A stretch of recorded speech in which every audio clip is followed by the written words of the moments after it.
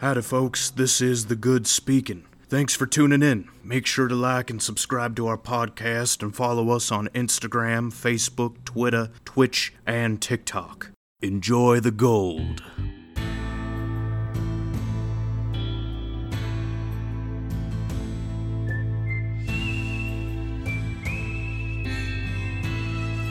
No one knows what it's like to be the bad man. We can open every episode with a copyright infringement.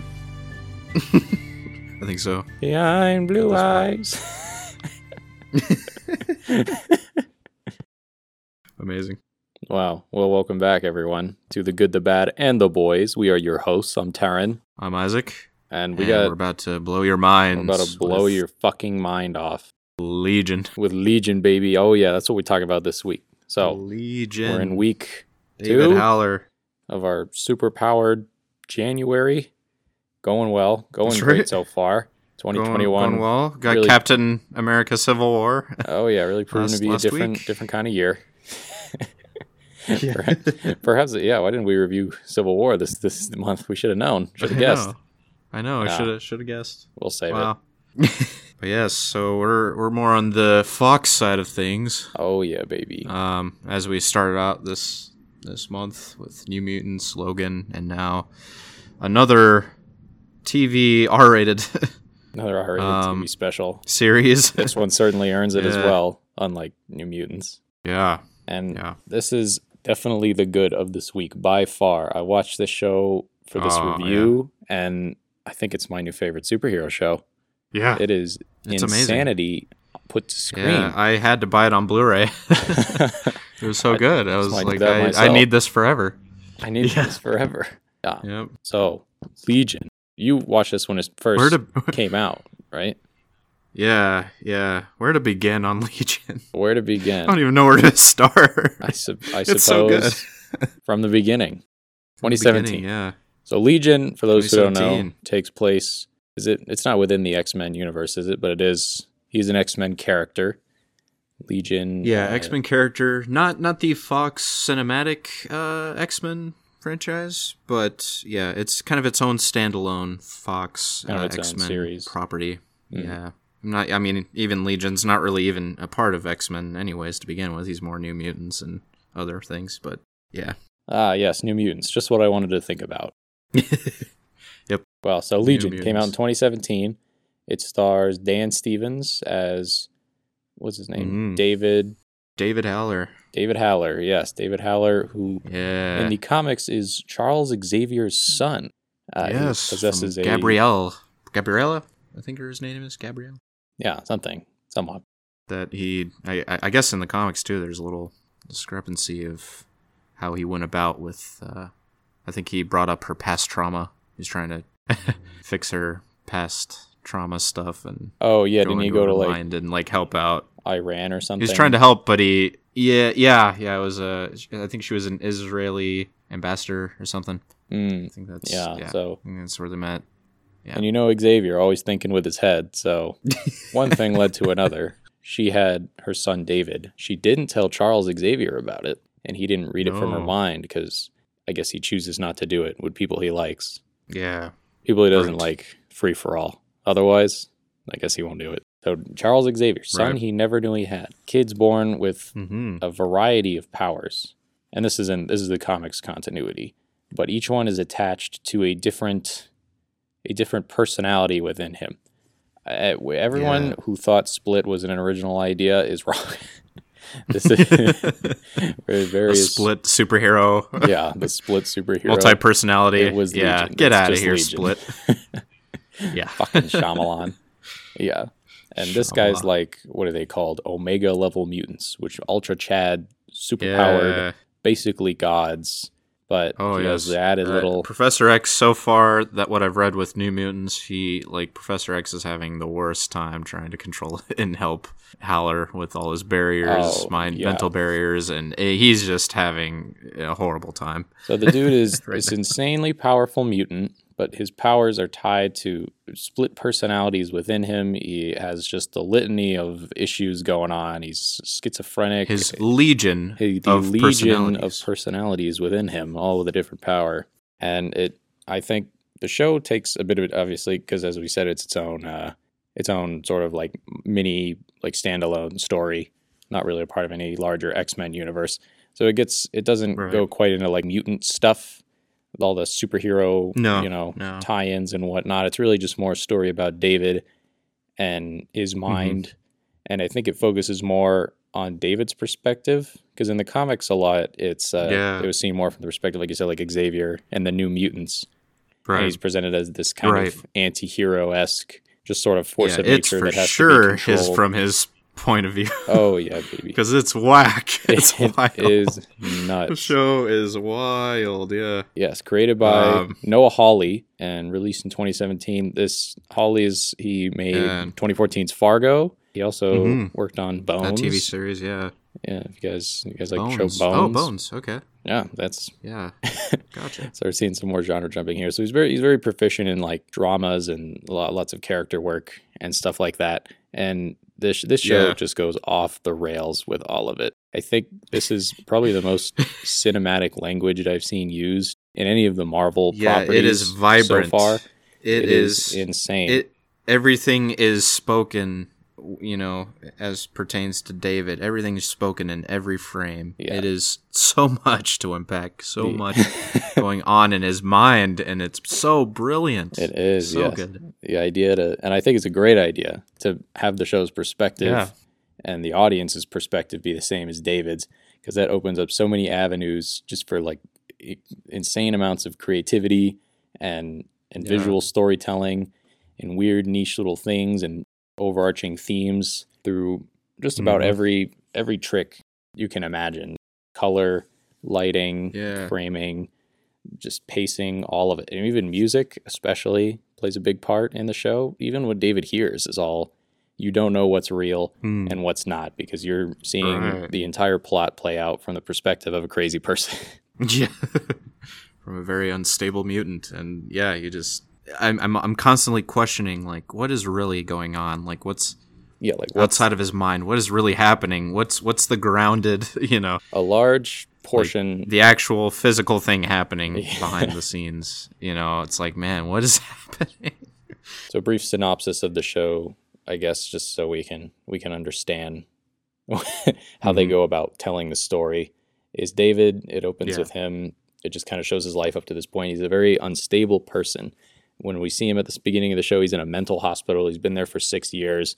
He believes he's schizophrenic, an antisocial personality, just a whole litany of things going on with him. And we come to realize that he's actually a very powerful mutant, a psychic mutant, and it kind of hints at his father being Charles Xavier. But I don't know, maybe for licensing reasons, they never give a name drop. But things are rarely presented straightforward in this movie, or in the show, so it may have been an intentional thing. He's a very powerful mutant, and the reasons for all of his troubles, his mental problems, and his fractured mind are, he has this malevolent psychic entity, like a second consciousness living in his head. And and it's just puppeteering him around. It's trying to weaken his mind enough that it could just completely take over and control his super powerful mutant brain. Yeah, a mutant parasite is what they a parasite as throughout the first season. Yes, comics fans, as it is later identified.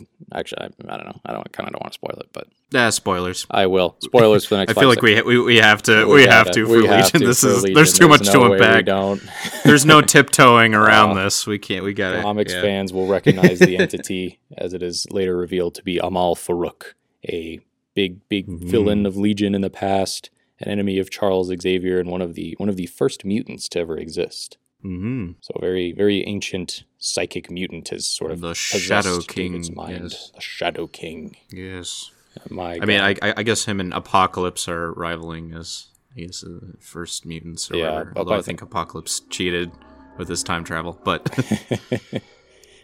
but that's very another old, debate. evil psychic mutant is possessing this uber powerful, unstable psychic named David. And shenanigans ensue. And by God, is it fun to watch. Yeah. Big old fat, yellow-eyed demon.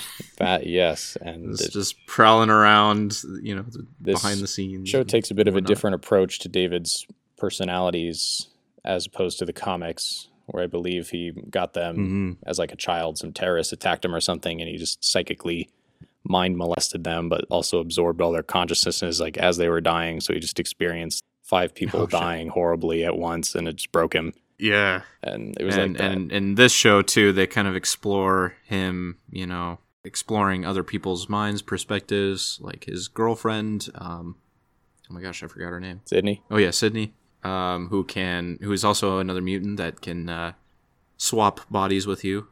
Yes. Whoever she makes skin contact with, she swaps bodies with. She's Freaky Friday, and that's her power. She's Freaky Friday. Yep. That's her power of Lindsay Lohan, Jamie Lee Curtis. But yes. But yeah, throughout the show, you see him encounter all these people and him understanding them mentally, and it does take a toll on him. And then, of course, the Shadow King invading his mind, it divides him. It definitely has that mental toll that just kind of breaks him. And then by the end of the show, he is a full legion of himself, and he's got so many voices he has to silence, so many voices he has to focus on, that Melanie, Summerland's head mutant, kind of the Professor X type, takes him under Professor X wing. Yeah. And then, you have also her cryogenic husband, who's been in stasis for years and just chilling in the astral plane. Yep. He's got his sense, so he's got a lot of exploring to do throughout the show, and it definitely takes a mental toll. It does. So much he has to balance, and yeah. And it is very well portrayed by Dan Stevens, the man who plays David in the show. Dan Stevens, amazing. He's an excellent job of portraying David. He makes him like relatable, but just again, the way the show is, like, you never really trust anything. You don't know if David's like a good guy or not, because we see he is intentionally deleted, or the Shadow King or David, we don't really know, has intentionally deleted so many of his memories of just horrible things that happened to him or he's done. We're not really sure. Yeah. And the Shadow King in the show takes totally warped. Yeah. It takes many forms within David's mind. A good portion of the show is spent within David's brain. It sort of manifests as a physical space that the other characters, another mutant named, I don't know how to pronounce his name, like Tomy, is able to walk. He's like a memory walker. Mm-hmm. So they are all able to, with their own consciousnesses, visit David's memories, but it's just a shit show in there. David's memories. There's so many rooms. Yes. A little passage of a little compartmentalizing, his mind, and visiting all his memories through different rooms and aspects and perspectives. Another mental manipulation of his that they're making him face his demons, and it just tears him apart, and he just doesn't have the coping skills to, his mind is literally exploding. He is imploding his mind on himself, and he had no idea he was a mutant until now. He just thought he was like schizophrenic, so he has no idea how to control these powers of his. They've just been tormenting him for God knows how long now. And the way the show goes about showing his mind and his perspective, which, as we said, the entire show takes place in his perspective, is just so amazing. It's just some of the best stuff I've seen on like television screen. Just about it's totally experimental. Super experimental. Every trick in the book they pull out to, I would say, great success. Animated sections, we can see from David's mind him like visualizing actual things, as again in the astral plane, it's whatever you make of it. And we see like Oliver, the cryogenic husband, he's like a much weaker psychic than David, but one with a lot more experience. He can conjure things in the astral plane. There's like structure, and it's it's weird, it's niche, but it's very controlled. And with David's, it's all so fractured. You have no idea if he's controlling it or not, or if you're even in his head or not. Because sometimes it can seem very real, and then sometimes it just gets super out of hand at all. You can literally see the camera like descending. It becomes like a kaleidoscopic nightmare is what it becomes. Through the rabbit hole of David's mind, the way it shows, just the way it shows the weird high concept stuff like they do, just how it shows the audience, how it helps the audience to visualize the weird stuff that happens. Like even with Sydney, where they merge bodies and stuff, it shows her when she touches people, it's like two planets colliding. And with David, when he's jumping in and out of consciousnesses, it has the blue. Again, the color is very important. So we see David is constantly associated with the color blue, like his psyche. So when we see him jumping into other people's minds, that room will suddenly be bathed in blue light, or we'll cut to like some blue ink droplet like being sucked out of the water to show him like leaving their minds. It's all just like really weird, creative stuff that it just works really well. Creative artistic visuals that, man, Noah Hawley, I'm just stunned on just that team, you know. Yeah, and he was a different director. And being able, and almost every show. Every episode, every episode, sorry, not every show. Every episode, it was, and that's crazy that they were able to just keep it so contained and so focused on the direction they were going for. And it's such an impressive piece of work, such an impressive show. Yeah. And I think the format of the show allows for the different directors, because since the overarching theme is, you know, it's just insanity, it allows for a lot of weird stuff, because they do different stuff in every episode. Like the first episode directed by Hawley himself is very trippy. But even when we get into stuff like, what was it, chapter 6, chapter 7, something directed by something, I think like Hiromuri or Danny Gordon, at one point the show turns into like a 1920s silent horror film. You're like, what? Yeah. But it all just fits so true. well. And they use a lot of things. Does, a lot of things to merge in the use of color and music. The composer especially, I was really impressed with, whatever his name was. Yeah. The Jeff Russo. He uses like classic songs that he uses, and then a lot of like electronic, very synthwave, where you feel like you're in a laboratory, you know, but also there's, you know, and then there's, you know, the horror aspect where you have the screechy violins, you got the scary trumpets. Oh yes, you know, the unnerving trumpets. Yeah, the unnerving trumpets, and it just works so well. Yeah, just given the setting and the whole electronic thing of people analyzing, you know, his mind, and you know, you just feel this kind of experimentation and feel to some of the music, and it's wild. And while watching it on like a surface level, it is like, it's like The Lighthouse. You're just like, what the fuck is going on? This is insane, but I love it. But then it is, I had gone and rewatched some stuff afterwards, after seeing like, you know, how the themes play together, like the uses of color.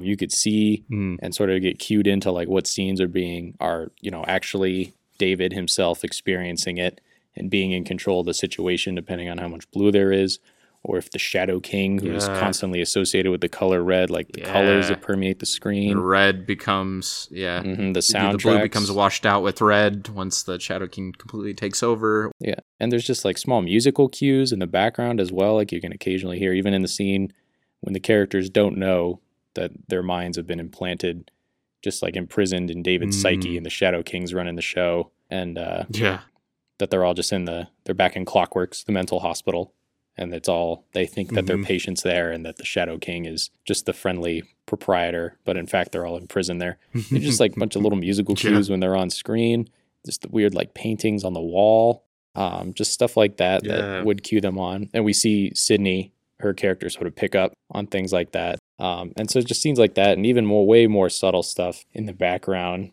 Like sometimes you could see random eyes on the wall, like just moving and staring at them, like the Shadow King is always watching from the background. Yeah. Oh, shoot, who's Melanie's husband again? Oliver. Gosh, Oliver. Yeah. Even like seeing, you know, the Shadow King doing a little Darth Maul pace, you know, outside. It's just so spooky, a little unsettling. You know, there's something just wrong with the picture. There's always something. There's always something in the back. Wrong. You just, subjectivity you can tell something is just not right with every scene. It's super unsettling, and just the way that, you know, the pacing of the show works too. It's almost a very euphoric sense of movement, where there's a lot of blend into the next thing. There's a lot of blends of time and continuity, and then once the Shadow King comes in or something's wrong, there's that high tension, frantic pace where it just ramps up that unsubtlety. And the pacing in this movie is so interesting and weird, and it's insane how it just worked itself so well, you know, throughout the entire show. And it's just, there's so much going on, and it just almost feels like just a fever dream, just euphoric fever dream. It does. You know, it's interesting. Yeah, you feel like you're on drugs. You really do. Someone on our social media page was like, you should watch this. You should watch this on drugs. It makes it even better.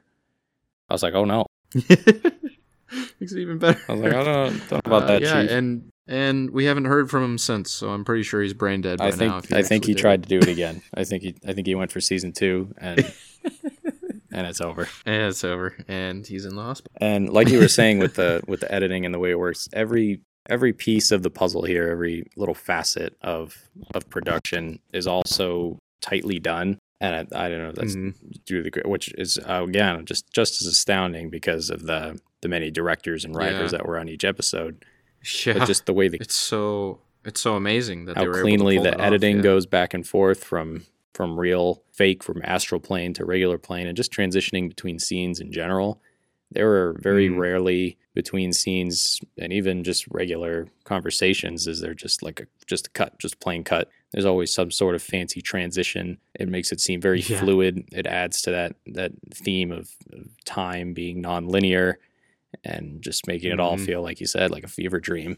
I think the editing was probably my favorite part of the show. And there was a lot to like about the show, but just the post-production work done on it makes it absolutely seamless. And yeah, they are the saviors of the show. I mean, that's what really brought everything together, and how everything, just Noah Hawley's vision with the post-production, that's what solidified what Legion is all about. And it's such a great turnout.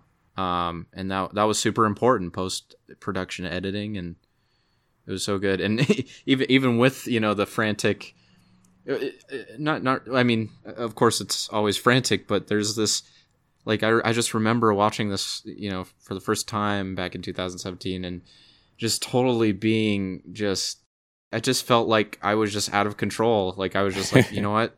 The show is going so fast and so crazily that, you get swept up into it, and you're like, oh my God, I don't know what's happening, and I don't know how to process this, and you just keep going, and the show keeps moving, and you really feel like you're going insane. You're like, wow, what's going on? I'm being this is pulled a superhero show to the next and the next. Why is there a Bollywood dance scene? Yeah, exactly. You feel pulled. You feel like you're on a roller coaster. You feel like you're just out of control. You're not in control of how fast you're moving and processing the show. It's crazy. Yeah, you feel like you could if you're in a fever dream. Humanly possible, watch the show in one sitting, and I don't know if there were no like end credits or title screens or anything. I don't know if I'd be able to tell one episode from the next. It all flows together very well. And that's not to say it's not without its moments of levity.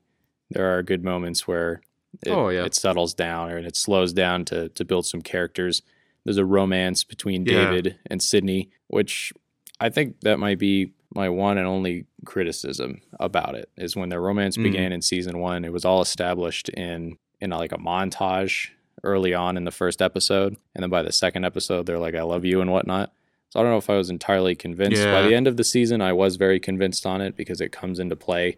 The romance plot does, like, there is stakes in it, and their relationship with each other it helps to like ground them and help them to realize like what is and isn't real with the Shadow King. But I don't know, it was I don't know if it was intentional or not. That it just sort of again, it could be intentional. The time thing, and maybe these people.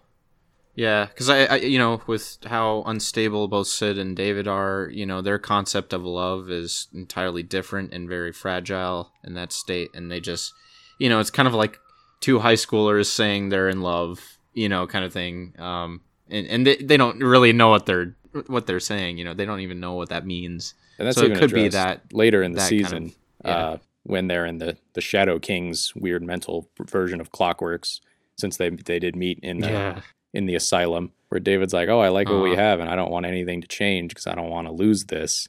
And Sydney says, I can't do this forever. So I don't know if it's maybe a callback to the first episode, where again, time is a funky thing in this show.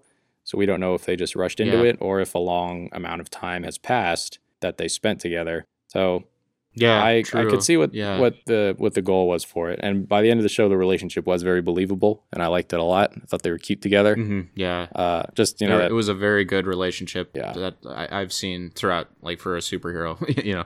Usually it's a very throwaway love interest, but this was really grounded. It plays a part. It's not just huge stakes, not just kind of tacked on mentally, emotionally. It matters. Yeah, exactly. It's a lot. Same thing with it's very heavy. Oliver and Melanie. Oliver being Melanie's husband, who was also a psychic and had lost himself to the astral plane. Yeah. And he's kind of haunting her too throughout Summerland. He haunts her a bit, but he doesn't really remember because he spent so long in the astral realm, and all her whole motivation. She's willing to compromise, mutant kind to get her husband back. Yeah. So they all even like the Carries too. That was an interesting brother-sister relationship. Oh, yeah. There's very wacky, a weird mutant power that just adds to the insanity and absurdity. Yeah, two people, an old man and then a young woman emerging, from... It's weird. It's like, what is happening? That absurdity just adds to the level of insanity. It is super weird. I think every mutant power that they put into the show certainly has... It adds to the theme. Illness vibes to it, yeah. Well, maybe not necessarily mental illness, but it's like an absurdity, insanity, like an absurd power. It adds to the theme of the show. Yeah, they're sort of reflections of David in that we see the Carries as kind of his dependencies and Oliver with his memory issues and whatnot and all of that. It all just comes full circle like that. But let's talk about since you brought it up, let's talk about how mental illness is addressed in this show as opposed to his comic book counterpart, which was introduced in the 80s, notably a very oh my god, you were sending me some pictures of his comics as you were reading the Legion ones. He looks weird. Yeah, he looks weird. Yeah, it's weird. His hair is sticking straight up. He's got super weird brows that are like, I don't know, elongated brows. He's got some like caveman it's brow. Weird. That's like, it's like a unibrow that furrows out like the fucking dad from Cloudy with a Chance of Meatballs. Where his eyes are just true. Yeah, and it's it's a weird. It's oddly unique, I guess, but in a way it does have undertones of, depicted sort of mentally ill spectrum people, It's a weird look to David. It takes back in the day. Yeah, and the show takes a different approach than the comics do, which, like we said, we see David from the outside perspective, and they're like, oh, he's just a dude who's fucked in the head, and he looks weird and he acts weird. And he's super powerful, and that makes him dangerous. And since the show is all entirely from David's perspective, it makes him a lot more sympathetic and a lot more relatable than his comic book counterpart. Yeah, way more grounded. Yeah. The comic counterpart is just it's limited by. I think he has the mindset of a 10-year-old in that comic book, but once you get into his mind, he has that legion of personalities, and it just it makes him. It just makes him seem like he's just a weird, abnormal creature rather than an actual human that has mental problems, and it makes him kind of look. I'm not really too big of a fan of his comic counterpart, at least from what I've read. It's a very interesting premise that someone split personalities. It's a good idea. Each one having a different power, and it makes for and Professor X's mind, his DNA transferred to his offspring, his child, and then them not being able to control that. Yeah, and having go it crazy with it. Professor X is it's a good idea. The world's most powerful telepath's son. Right, and it puts a lot of stakes on Professor X too, and it really questions his morality of like how far can he go with probing someone's mind, And you see that with Gabriella or Gabrielle, I forget what her name is, but yes. Yeah, but in the show. But the show it's way better. Yeah, it's like a college kid that's really going through depression, anxiety, and he's just a very misunderstood person. He's got maybe he has like the major depressive disorder, the major anxiety. He talks about it a little as well. And since we see it all, we see him trying to solve it like his way. And we see not so much the outside looking in on David, but more David looking in on the outside. We see him, we got the people at the hospital telling him to take pills. We got the Shadow King giving him therapy. And then we got people like Melanie who are like, you're fine. You're just a mutant. Once you control it, you're good. But no one knows him better than himself. And it shows that. No, you're right. And the only person who really does understand that about him is Sid. And while she's much more flexible with him, she still grounds him a lot. And it's that relationship and the relatability, the humanization of of him, his problems, as well as Sydney's, that make him much more of a character as opposed to like a weird force of nature. Unibrow Lorax looking. Some Lorax looking motherfucker. Force of nature. He's unintelligible, and he seems like a babbling more of maniac. a creature than a babbling inhuman mutant creature, and it's like I like this side more, like way better. I love how the show portrays him. Making him the main character was an awesome move, because while he does have his moments of babbling mania as seen from other characters, when they like run a test on him and then he gets sucked into his own mind and has to go on some wacky adventure. All they see in the outside is like him convulsing and a bunch of brainwaves going off and the room starts exploding. But then inside he's like, he's fully cognitive. He's just exploring his own abilities and his own horrors of the Shadow King. And his multiple personalities are just portrayed as like different forms of the Shadow King and of his own responses to that. It sort of helps. Exactly. And that's a good transition into Aubrey Plaza's. Oh, Aubrey! This is my favorite. Yeah, this is my favorite Aubrey Plaza performance I think I've seen ever.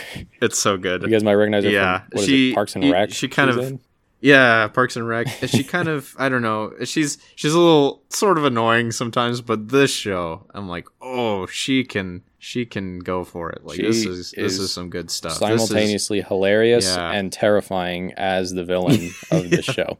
She's one of the Shadow Kings. Her acting is so focused in and so awesome. Yes. It's great.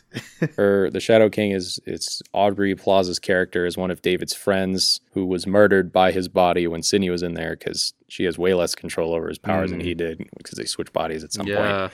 And she just... Although I don't know, I feel like it was still in David's mind or in Sydney's mind about Lenny. I honestly don't think Lenny was an actual person. No, I mean, Barry, I know the show says it is. It was a different... Barry. Right, Barry. It turned into Barry. So again, another like non-linear. Who is hanging out with David? Who even knows? But Barry. It turned out to be Barry. So I think in the hospital when we see Lenny just like totally annihilated by the wall, she's like in between the rooms, like teleported into the wall. I think that's I think that's honestly the Shadow King in the mental prison, actually, because he is torn between two bodies and he was so attached to David, but now that David has leaped bodies, he has hit a brick wall. And I think the Shadow King was like in stasis during that time, and it was personified, or it was not personified, but it physically manifested into that, and that's my theory. Like I don't think any of what happened in that hospital when the doors disappeared, I think it was all mental. That didn't really actually happen, is my theory. That makes sense. Yeah, and Sydney's I think power is temporary. Sydney's uncontrollable. Yeah, exactly. And she was she had David's uncontrollable brain. She was just going crazy. And the Shadow King was torn between two bodies, splat into the wall. Because we did see later on in the show, when she tried to switch with David, or when she touched his face, David didn't leave his body. The Shadow King left him and switched with her. Yeah. So she had ripped David out and was in his body, and David was in hers. And the Shadow King was just sort of nice. That's a good idea. I think he was just launched in between. He was just stuck in there. Yeah, he was stuck. All went away. Yep. And then once David flipped again, he was back to normal. But so that was my theory. And then of course Lenny is actually Benny, and then there's also Benny. The Shadow King was fucking around so much. Shadow King is a scary villain. The way it's visualized and everything, both as the scary childhood story from David, who like comes and like haunts him and Sydney, to even the gross ass prosthetic looking fat dude, the devil with the yellow eyes. Yeah, total horrifying. Horror film, Freddy Krueger. It is. It's like this bulbous nightmare monster, and they have him shake around, and then they speed up only his movements, so it looks like he's just doing this weird vibrating thing where he's like shaking around. He's almost like incorporeal. Kind of has some like It movements. It is kind of like but It. Way better. I remember. Back watching the first episode, just back in 2017, and throughout that show, really. The hairs just stood on my neck. Like I had chills, like watching him. I'm like, oh my god, this is the most terrifying thing I've seen in Marvel so far. And what a great I love that. We're going back to the basics of using prosthetics, and it's so nice to see that. And that's what New Mutants lacked. You could have had that, but as Mr. Sinister, it would have been so cool. Yeah. But yeah, I don't think there was a performance and an effect I didn't like. Well, some of the action, like you could tell this isn't an action show, really. It's more of like a psychological thriller. What few action scenes there were in, there was that cool one in episode 1. Yeah, the breakout. Yeah, the breakout one. But other than that, there isn't a lot of action, which I don't like. There's plenty of avenues and shows to go to for action, and this one isn't really marketed as like an action show. So I didn't go in expecting a lot of action, and what was there was all right. There's not a lot of like hand to hand or whatever. You could tell that wasn't like the main focus of it. Right. Yeah, which is good. Like I'll even say like episode 1, 2, the whole breakout thing, I thought it was meh too. Like I just wanted to get back to it was a cool like the psychological drama, single take thing. Yeah, it was claustrophobic. Right. It added to David's experience. So it did its job. It wasn't anything fancy. It was no John Wick. It was no Daredevil. But it was cool. Yeah, and it also was like, hey, just so you know, this is still a superhero X-Men film, and there's still that mutant fighting going on, and it was like, okay, cool. It kind of grounds it a bit. It's not too, it just establishes, hey, this is still an X-Men thing, and you get the X-Men visuals around. You see X's all the time in the background and stuff. So it's like, hey, just so you know, we're still X-Men. But this is Charles Xavier's son, and this is a whole movie about psychics in the astral realm and whatnot. So they're finding a lot more creative ways to portray conflict between things like David and the Shadow King and other things and such. What was it? It was like there was that whole confrontation where when they're almost about to get shot, right? And then there's this whole split second.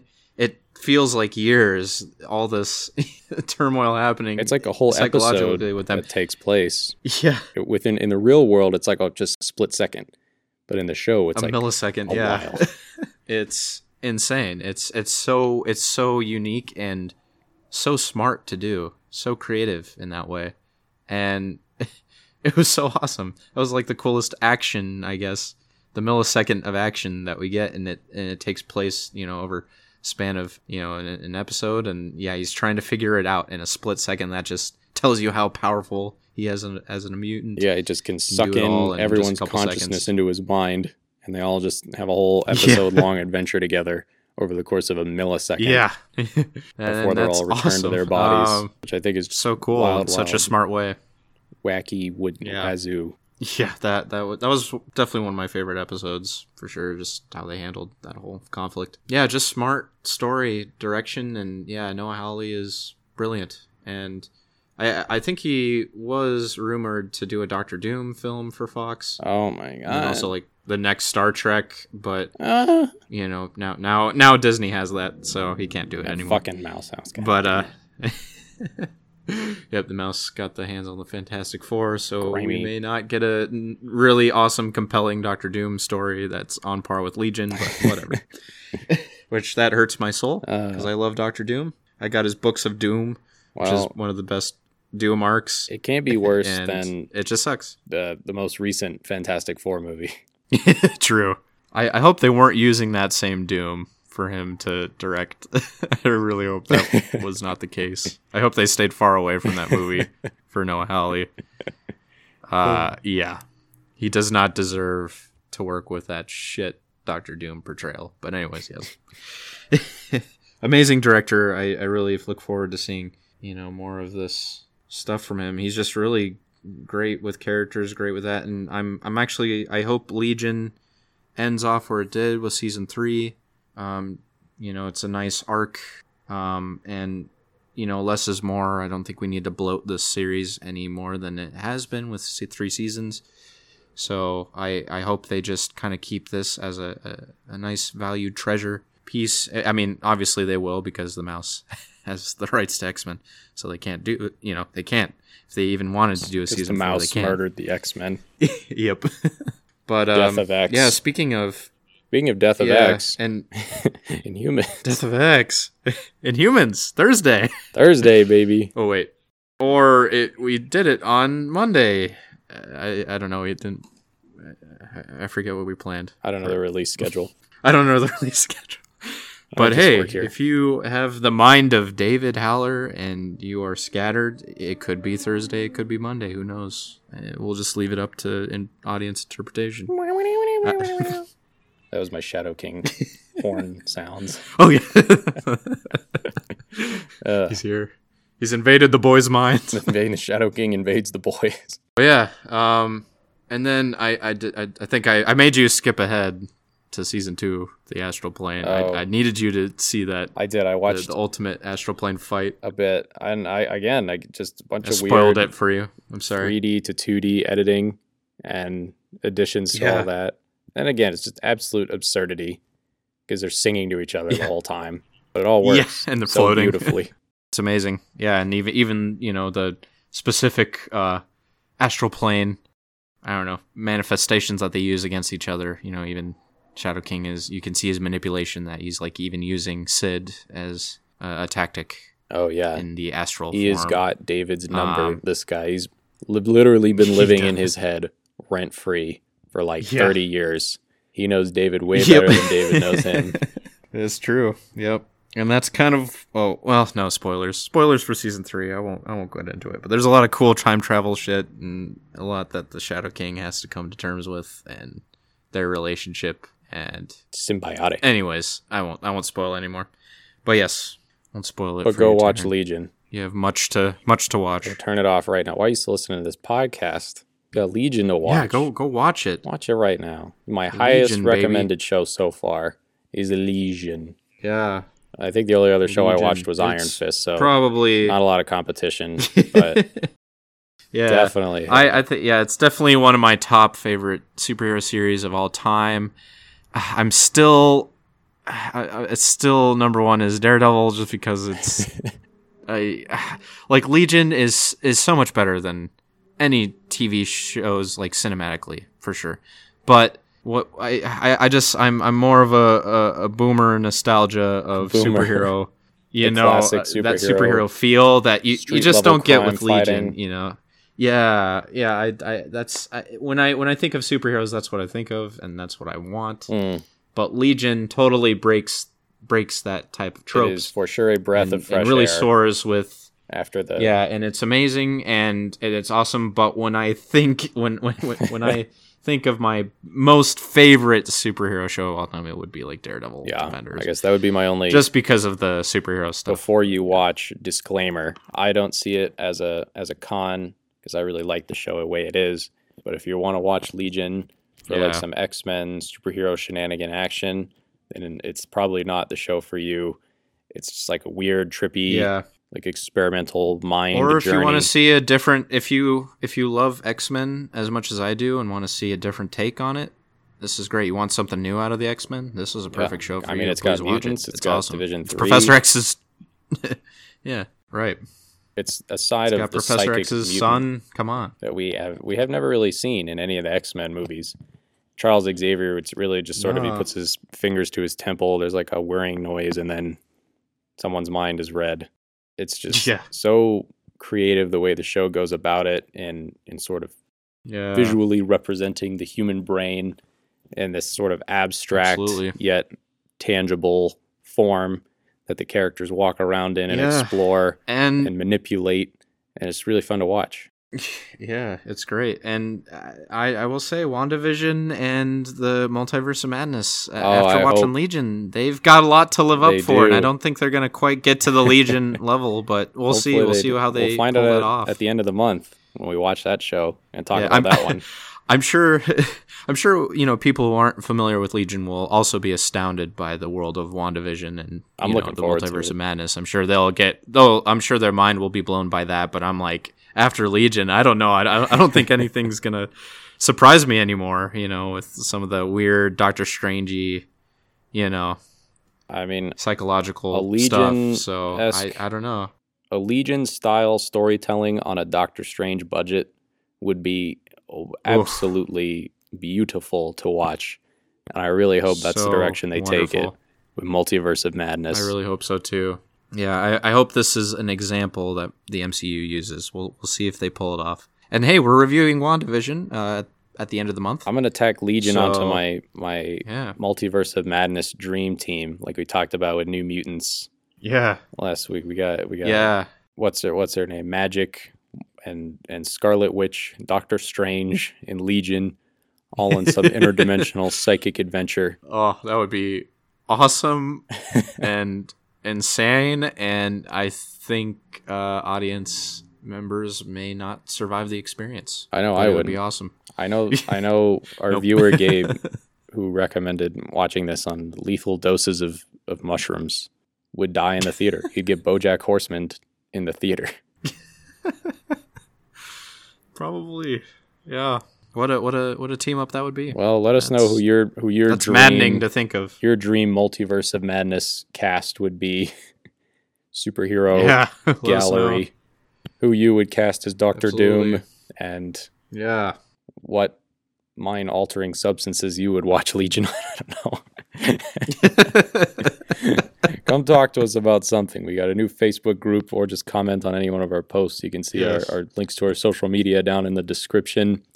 And be sure to check in 2 weeks from now when we talk about WandaVision and one other to be determined review of your choosing. Chosen by the viewer. The viewer of the black screen as you listen to this audio-only podcast.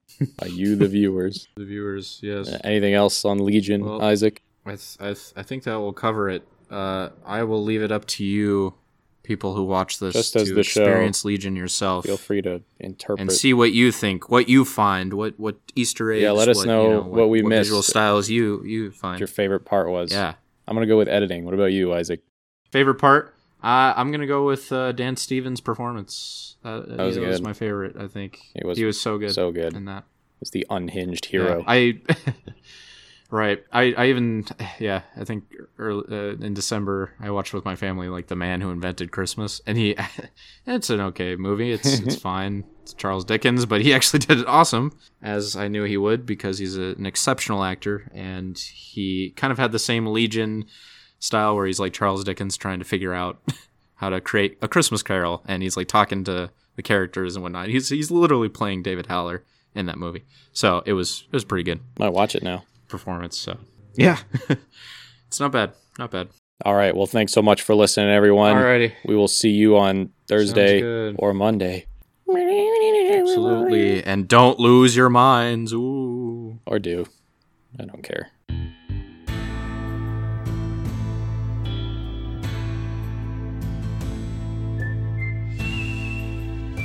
Howdy y'all, this is Terran, aka The Bad. Thank you for tuning in to our new program. Don't forget to like and subscribe so you don't get dysentery. Now, everybody pretend that I rode off into the sunset. Bye now.